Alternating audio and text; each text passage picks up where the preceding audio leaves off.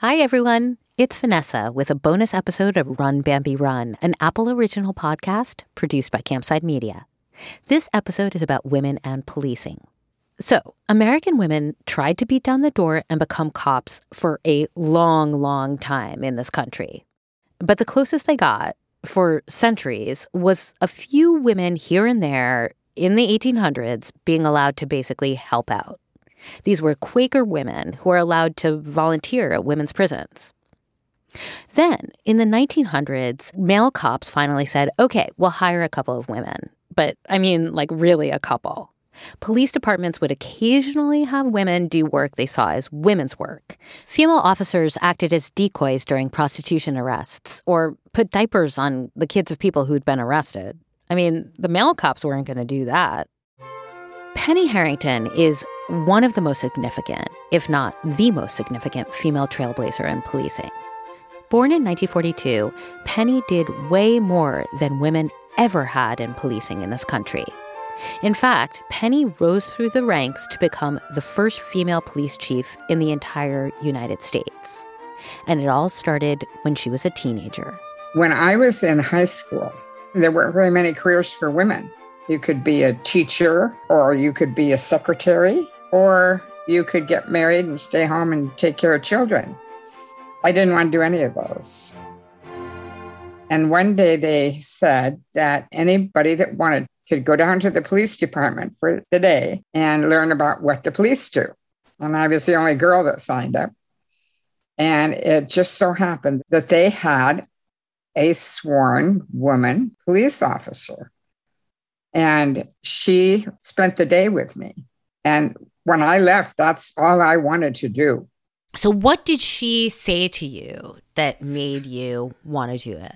She said that I could do more to help people as a police officer than just about any other job you could think of.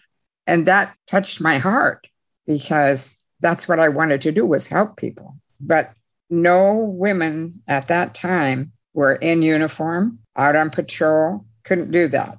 All you could do was be in a women's unit and work with women and children. And you had to have a college degree. And men had to have a GED. And for that, we got paid less money than they did. Of course. Penny arrived at the Portland, Oregon Police Department in 1964. Ladies will wear hats and gloves and dress appropriately. That meant suits, high-heeled shoes, nothing that would identify you as a police officer. We did have guns, which we carried in our purses, which was not very handy. Women didn't just look different. They had entirely different duties and opportunities than the men. Mainly, we would investigate dirty homes, allegations of abused children. As long as we were doing social work, we were okay. But if we tried to do police work, no, that wasn't allowed. The male cops thought Penny should do the softer assignments, the social work stuff, as she put it. She'd give talks to parents about kids smoking pot. And then they'd go, can you tell us what it smells like? So unbeknownst to the higher-ups, I took a joint off of a kid one day and just kept it. And then when I'd go out and give a speech, I'd light a marijuana cigarette. Wouldn't pass it around. Nobody could take a puff. But at least they could smell. So the duties of female officers were lighter than their male colleagues, and compensation was lighter too. We're not getting equal pay. We can't take promotions. We can't transfer. This is not right. And I said, we've got higher education than any of the men on this department. The department might have technically allowed women at this point, but they weren't getting much respect. Penny had an almost impossible time getting promoted. And it just wasn't fair. You might not even know that a position was open until it was filled. And of course, they wouldn't let women transfer because we were police women and they were patrol men. Still, Penny was the first female officer in Portland to become a detective. Then she was the first women sergeant and then lieutenant. Now, the way she got there, she had the benefit of civil rights legislation in the U.S. Congress. I'm going to quickly introduce you to an expert who will explain how that worked. His name is Vincent Blackwood. He was Assistant General Counsel of the Equal Employment Opportunity Commission for over 30 years, on the front lines of a fight. There were lots of places where all the good jobs were restricted to white men. And finally, it was felt that this was a serious enough problem for Congress to pass a federal law that would prohibit it. That was the Civil Rights Act of 1964. And how did sex get into that law? Well, it was a very contentious process. In fact, the Senate had the longest filibuster in history, but I think it still holds that record.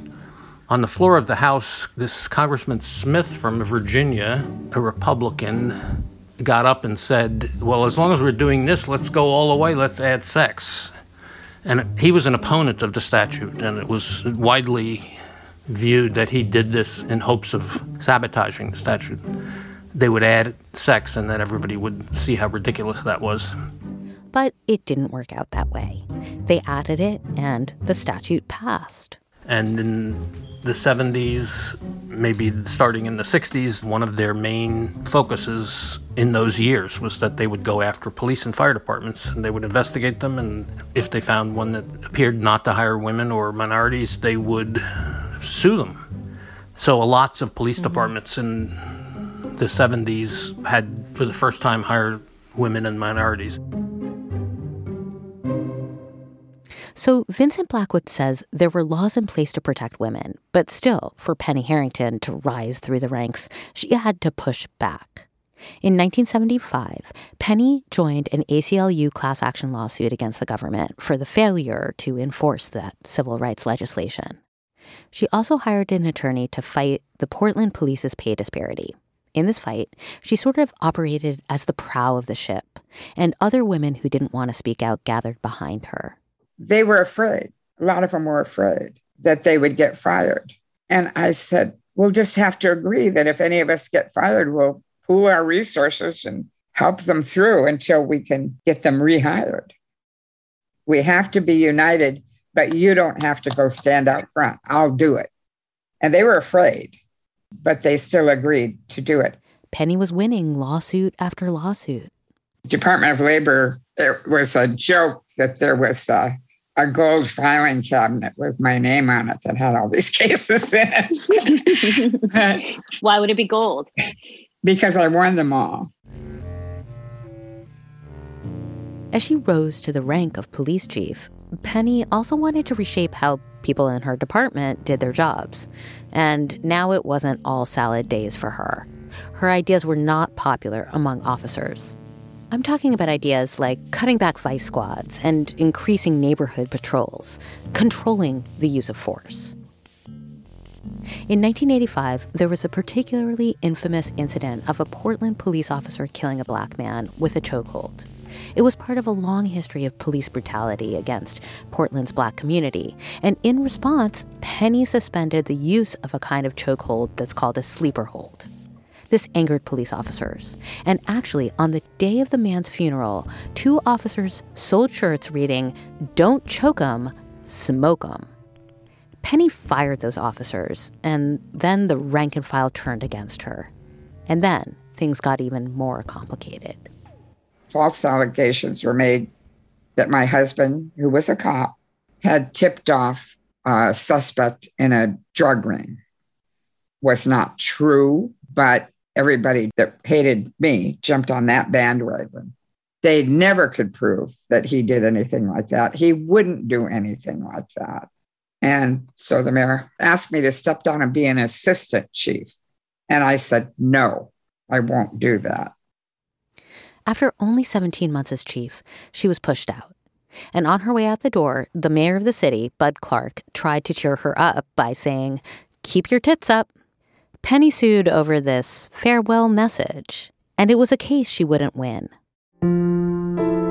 We spoke with Penny Harrington when she was 79 years old, in the spring of 2021. A few months later, she passed away. We are so grateful to have heard her experiences firsthand.